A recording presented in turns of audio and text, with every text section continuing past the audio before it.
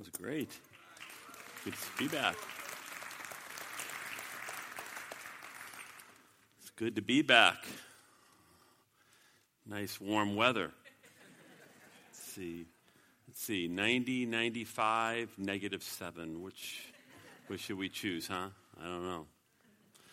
Well, it is good to be back, and it's good to see you all. And so what do you think we ought to talk about this morning?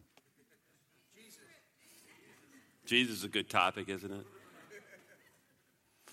Well, happy Valentine's Day to everyone. And we could talk about Valentine's Day, couldn't we? I mean, it seems like it's a pagan holiday, but interestingly enough, if you get Bob Lacoste's blog, he's been kind of doing a thing on Valentine's and Valentine's Day. And it's actually after, there was a real guy by the name of Valentine, or Saint Valentine, and he lived in and around 250 A.D., and so he's a real guy, and this guy had quite a strong faith, and in the end, he was martyred. I mean, I think it was Claudius II put air between his head and his shoulders for his faith, and kind of an interesting story. So we could talk about that, but we're not going to do that. We could talk about the stock market too, huh? It's a pretty uplifting topic. Keep watching that economy, though, although I had it wrong in September that would be the end. I think what you saw in August and September actually was the beginning of the end, and you're seeing a deepening right now. Just keep watching. You're seeing a deepening all around the world, from Japan to China to Europe, their banks, to America. Keep watching. I still really believe we're seeing, and we live in the end of days. And we could talk about that, but we're not going to talk about that this morning. What we are going to talk about, though, is being a missionary. That's what we're going to talk about. Father, I thank you so much for those that were able to come out this morning. I believe you drew each and every one of them, and God bless them. We pray for those that were unable to make out. We pray that they're well. We miss them. We're a family, and when anyone's missing, we miss those family members. And so I ask for your blessing upon them. And as we talk about missions this morning, I really ask, Holy Spirit, that you would just come even in greater measure right now. Would you give us soft hearts to receive? Would you give us ears that could really hear the difference between the temporal and the eternal? I pray that you will really fill me from the soles of my feet to the crown of my head, and that I will speak your words in a bold but yet loving fashion. And so I'm thankful for what you're going to do now in these next several minutes, and I just praise you in Jesus' precious name. Amen.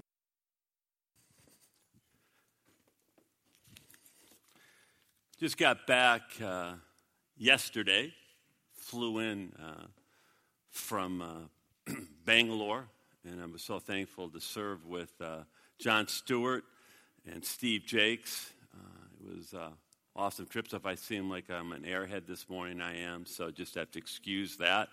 I wish I had more pictures. We have tons of them, tons of pictures. You're going to see a few brief videos, but and hopefully we'll have a agape meal so you can get the full breadth, a little bit of what's happening in India. If you go there, it does change your life. It certainly will. I want to talk about that. But before I do, what you saw there was not India. Hopefully you recognize that. That was Africa, Tanzania, actually, and that's the Gilzans. And I'd just like to talk about the Gilzans just for a moment, Mark and Jody and their family. And you saw there on the video just some of the awesome work that is going on in the Rukwa Valley. They're reaching those people there, by and large, an unreached people. And it's just a fabulous job that Mark and Jody and their family are doing. I mean, not only in a place that's just desolate, they set up a medical missions, and they're serving the medical needs of these people in the Rukwa Valley. They also are feeding on a daily, this blew me away, they're feeding some 500 people a day. I can't give you the exact name because I'd butcher it, so I'm going to call it gruel, all right? And there's 500 people a day. They're serving this gruel, and so we're going to give you an opportunity to have fun. Forget lunch. We got it for you. We're going to be serving you some gruel that they're getting, after the service. We're going to give you a little cup so you just get an idea of what it's like to eat over there. And if nothing else, you're going to grow an appreciation for America and American food, all right? So we're going to do that after the service. So please, we'll be serving it there. You can see the table will be set up, and we'll be serving it there. But what I want to say about the Gilzans is, I think it is awesome what they're doing medically and how they're meeting these people's needs physically in terms of food. But you know what their real heart's desire is? To meet their greatest need. You know what the greatest need of those people and everyone else? The greatest need is the soul. A human being comes into this world, and our souls, we are broken. We are empty. We are dark. Maybe you feel that way this morning. That's the plight. That's the greatest need. And the Gilzans, what their hope is through meeting their medical needs, meeting their food needs, that they can meet their greatest need by sharing the good news of Jesus Christ that can begin to fill their souls up, begin to bring healing and mending, connect them to the living God. That's really what their heart's desire is to do. They want to replace the darkness on the inside with the light of Jesus Christ. And there's nothing, in my opinion, greater, nothing more fundamental in life than doing that. And I am so happy. I am so happy that we are a part of what they are doing. And God bless you for supporting them. And we're going to continue to support. This is what we're doing with our missions and so doing these kinds of things. Maybe you can't go over there, but by you giving your dollars, by you praying, you are helping them bring light into darkness. And I thank you. I do. From the bottom of my heart, I thank you for what you're doing. So, now, having said that, I'd like to talk about India just for a moment. We're not going to spend a lot of time there. But, every time that I go to India, it simply overwhelms me. I can't describe it any more than you get out of the airport and they kind of fool you. Because if you go to the airport's actually pretty nice. And you're weaving your way through and you see palm trees, you see roses, and you go, wow, this isn't such a bad place. But get about 3 miles past that, and the only thing I can come up with is it's vile, it's hopeless. And it just undoes me every time I go there. I mean, cows are sacred, and people are starving. Cows are sacred, and people literally are starving there by the millions. And then you've got, you can't help but be undone when you see parents who are starving, and they'll take a 13, a 14, a 15-year-old girl, and their girl, can you imagine if you're a father, your daughter, and you bring her to a temple, and she becomes a temple prostitute. And you get $28 a month. How desperate do you have to be to want to do that?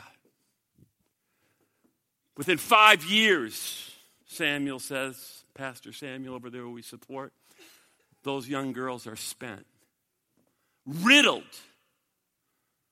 with all kinds of sexual disease. I want you to understand the plight of what's going on around the world. It's so easy. We live in a bubble, and it blows my mind that you could do this. And by the end, they're spent, they're riddled with venereal disease, and quite often they have a baby, and they're just sitting alongside the road, and they're waiting to die.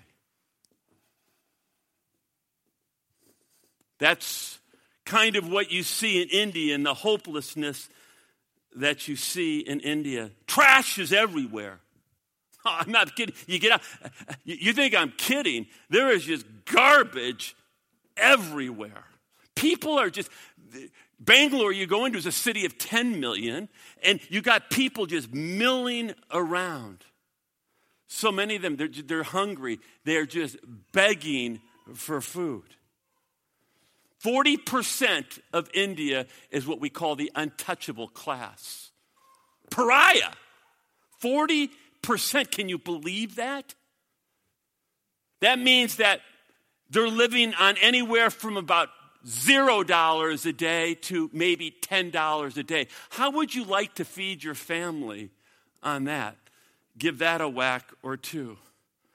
These people, the pariah class, these untouchables, I want you to get this now. They have no hope. You can go preach them the prosperity gospel. You can preach them the power of positive thinking. You can do whatever you want. They're not getting out of it. There's no hope of a nice, comfortable life. You know, the nice white colonial house, the white picket fence. Ain't happening. Not gonna happen. For 40% of these people, they just live, most of them, in squalor and dirt. You know what their great hope is? Their great hope is to die so that they can be reincarnated into a higher class. Can you imagine that? Their greatest hope is that they can die so that they can be reincarnated into a higher class. You know, I don't know how someone lives without God and Jesus Christ. Because if all there is to this life is this life, it is, let me tell you, it's a cruel joke. It is a cruel joke for the vast majority of people. It's a cruel joke for, you know, these Indians. An absolute cruel joke. 1.3 billion people in India. 1 billion of them, over 1 billion of them, don't know Christ. Don't know Christ. And really all they've got is this life. It's a cruel, cruel world. It's a cruel, cruel joke. That just gives you a slight picture about India. So you say, well, Frank, why do you go? You say, why in the world would you want to go to India? Well, let me tell you, it's not exactly a fun place. I will be honest. In fact, if it wasn't for Steve Jakes and kicking my rear end, I'm not sure I would have gone. Honestly, I mean, if it wasn't for the man, I probably would not have gone. It's not somewhere I look. I mean, it's hot. You know what hell is like? Just go to India. You get a rough idea just being in it. It's hot. I don't know how these people make it because you just got hot, hotter, and hottest. Those are basically the temperatures in India. It smells. Okay, it smells there. It takes about 21 hours to get to India. And the food, well, we're not even going to go there and talk about the food. And by the time you get there, your body clock is just all messed up. So why in the world would any normal thinking person want to go to India? Let me just show you why. Skip, can you play those 2 quick videos? Just take this in, would you?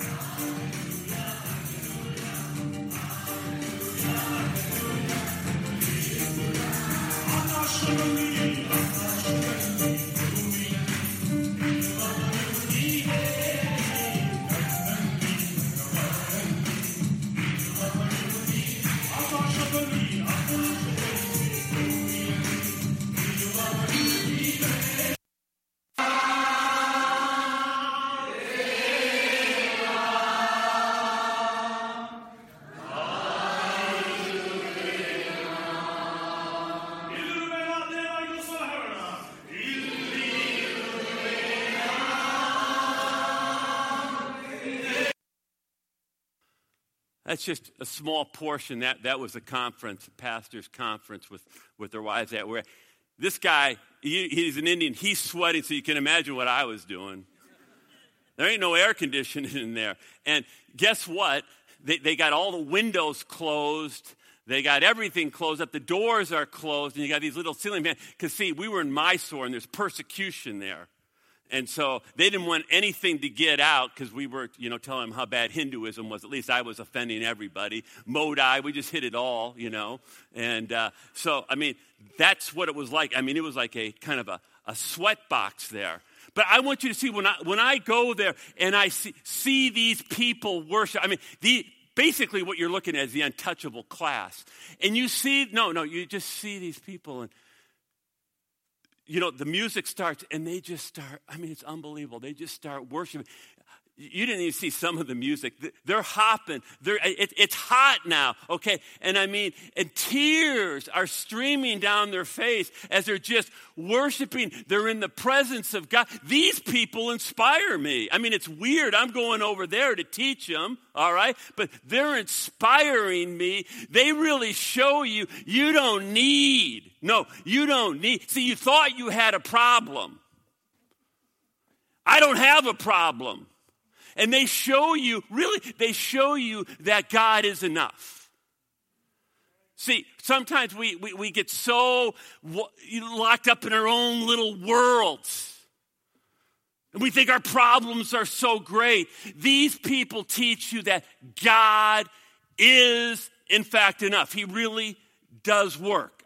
There are so many different stories that I could tell you, but I'm not going to tell you that. One of the things, though, other than they inspire me, these people have such an incredible passion for the lost people.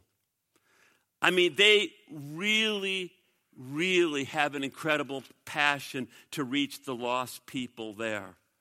And I'll tell you, it's just their passion for the lost people is absolutely incredible. These Indian people love the Indian people. They love their country. Their heart's desire more than anything else is to reach these lost people.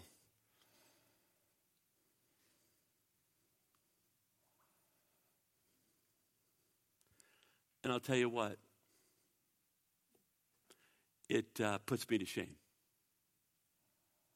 They have nothing.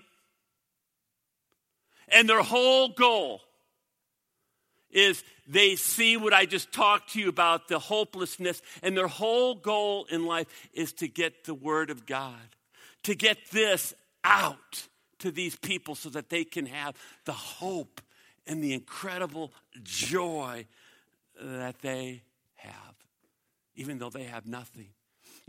We talk about love. We talk about the importance of love. You got to ask yourself, how much do you love? How much do you love your lost family member? How much do you really love your lost neighbor? How much do you really love your lost coworker? And you say nothing.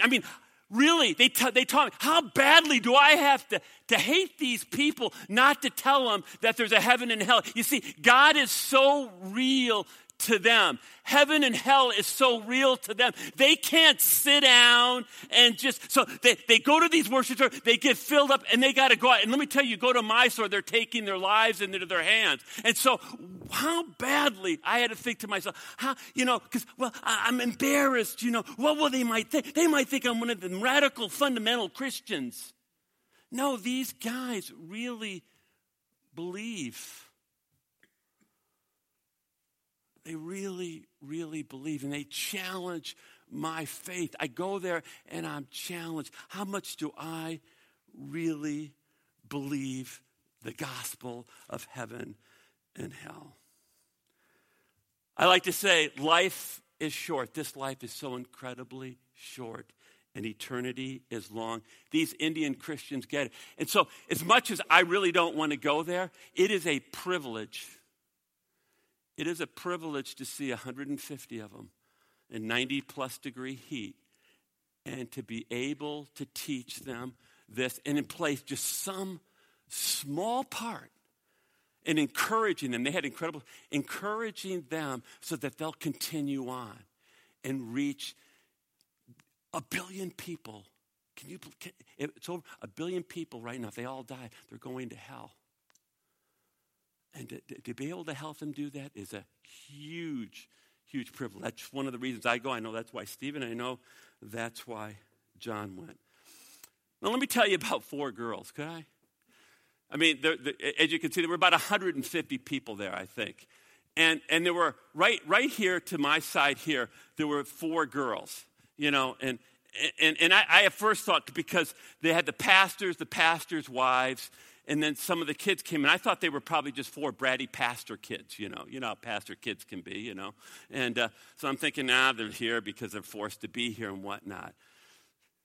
As it turns out, that wasn't true. They were about 17, 18, 19 years of age. The funny thing is, these Indians, they're small. The girls, they look like little China dolls. You know, you can't even tell how old they are, okay? And so there they are. As it turns out, they shouldn't have been there. What they were is 4 college girls. Now, first of all, getting into college is, you know, very unusual. Most of the Indians don't get to go to college. So these girls are in college. And if you don't make it to college, basically, you know, you're going to be making anywhere from $2 to $10 a day.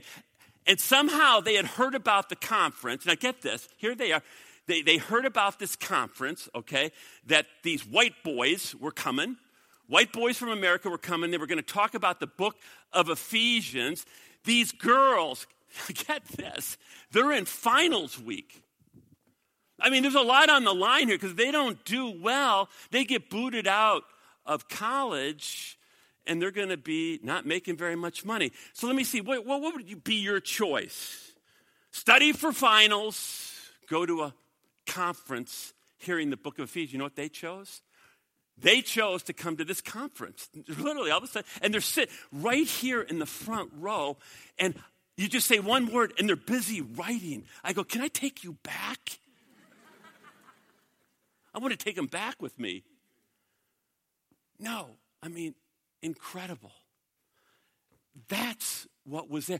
These girls inspire me. These pastors, they inspire me to be bolder. And they really help me to understand reality and what an illusion we live in America. Mind-blowing, absolutely mind-blowing what I saw in these girls and in those people. The Indian Christians remind me very quickly of Deuteronomy chapter 6. If you have your Bibles, turn with me there. We're almost finished now. If you don't, Skip, can you put it up? Here's what the Indian Christians remind me of. Deuteronomy chapter 6, starting at verse 4. Hear, O Israel, the Lord our God, the Lord is one. By the way, this is not so much a statement of monotheism as people think that it is. You have to remember, this is the Israelites, this is Moses. They had just come out of really the Egypt with all of their false gods. Do you realize that the 10 plagues that occurred in Exodus were really God showing how he was superior to each one of the major Egyptian gods? Each plague showed God's superiority over one of the Egyptian gods. The final one, by the way, Pharaoh was supposed to be a god. And so God was saying, Pharaoh, you think you're pretty tough? You think you're a god? He showed him. He took his firstborn son. And so when you say, hear, O Israel, the Lord God is one, what God was saying is, he was saying to the Israel, don't ever forget, I am God. I am all you need. I'm greater than Pharaoh. I am greater than any other so-called God. I'm all you need. And then he says this. Love the Lord. Now listen now, watch this. This is the Indian Christian to a T. Love the Lord your God with all of your heart and with all of your soul and with all of your strength. These commandments that I give you today are to be upon your heart. In other words, they're to be driving your life and my life. These commandments, what's in here, it's not just to be here, but it's literally to be in here, and it changes our lives. He says, impress them on your children. Now what? Look at this, verse 7. Impress them on your children. Talk about them when you sit at home and when you walk along the road, when you lie down and when you get up. Tie them as symbols on your hands. Bind them on your foreheads. Write them on the door frames of your houses and your gates. Do you get the idea that Christianity, do you get the idea that God means to be a 24/7 business? See, he does. See, we go, wow, that's pretty fanatical. God's fanatical. No. He's not fanatical. Because, see, he's life. And you know, he does expect it 24/7. And I'm sorry, you know, we in America, we have bought the American church and that lukewarmness is okay. It's not okay. It's insipid. It's insipid. And Jesus said, I just want to vomit the lukewarm prayer. That's what he said. Just read Luke 3. This isn't me. Or Revelation chapter 3. But you know what's so tragic about lukewarmness? What's tragic about lukewarmness is that you, as a lukewarm person, if that's what you are, see, then you'll never experience his presence. Better is one, we sing it, better is one day in his courts than 1,000 elsewhere. See, as a lukewarm person, you can't experience his presence. Do you want life? Of course you did. You were made for life. I was made for life.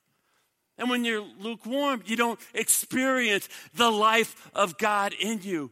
People say, we sang about the love of God. I want to know. I want to know the love of God. Well, you can't experience the life-transforming love of the God of the universe, of Papa, if you're lukewarm.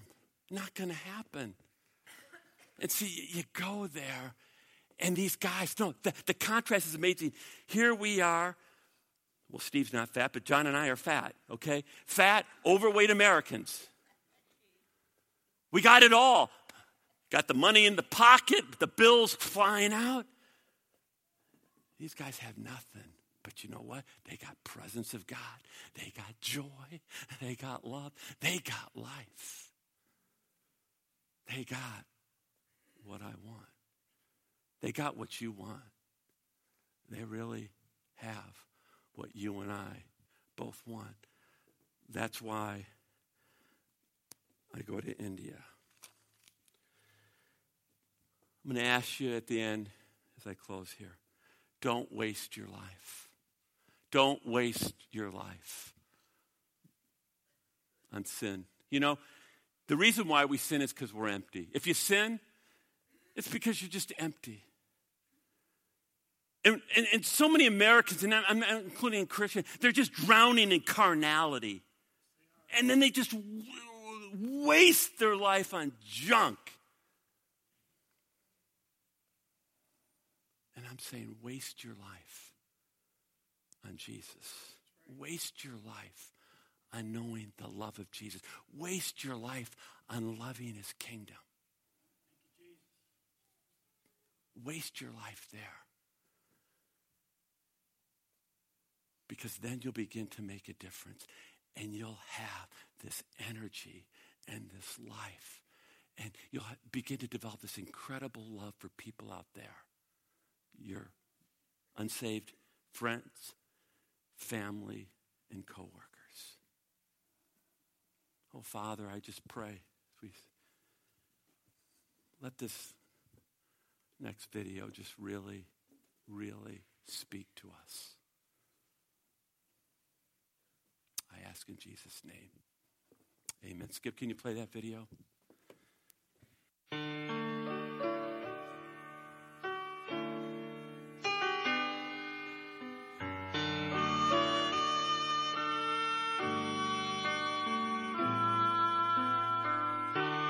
Every day they pass me by, I can see it in their eyes. Empty people filled with care, headed who knows where. On they go through private living fear to fear. Laughter hides their silent cries. Only Jesus hears.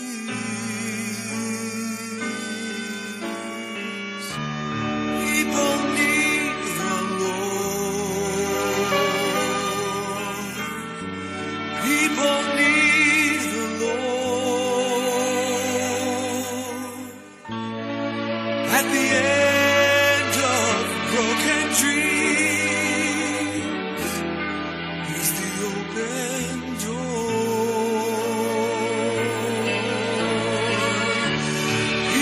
need the Lord. People need the Lord. When will we realize people need the Lord?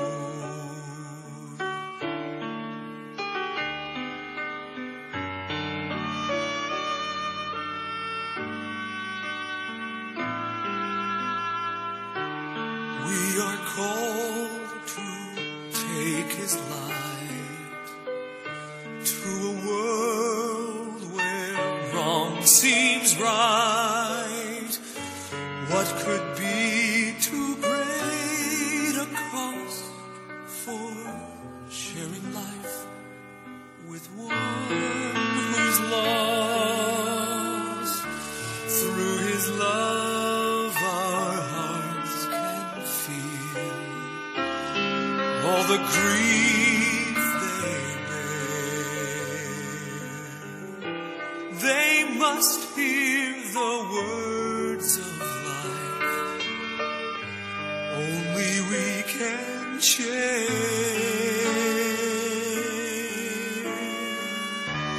People need the Lord. People need the Lord. At the end of broken dreams, He's the open door. People need the Lord. People need the Lord. When will we realize that we must give our lives for people need the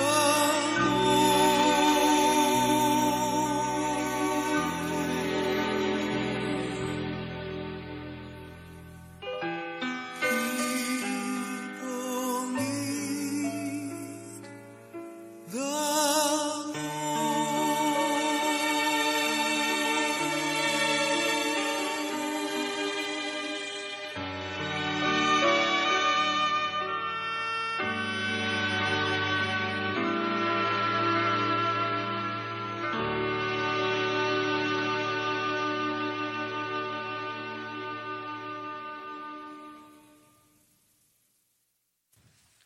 As we finish this last song, and I think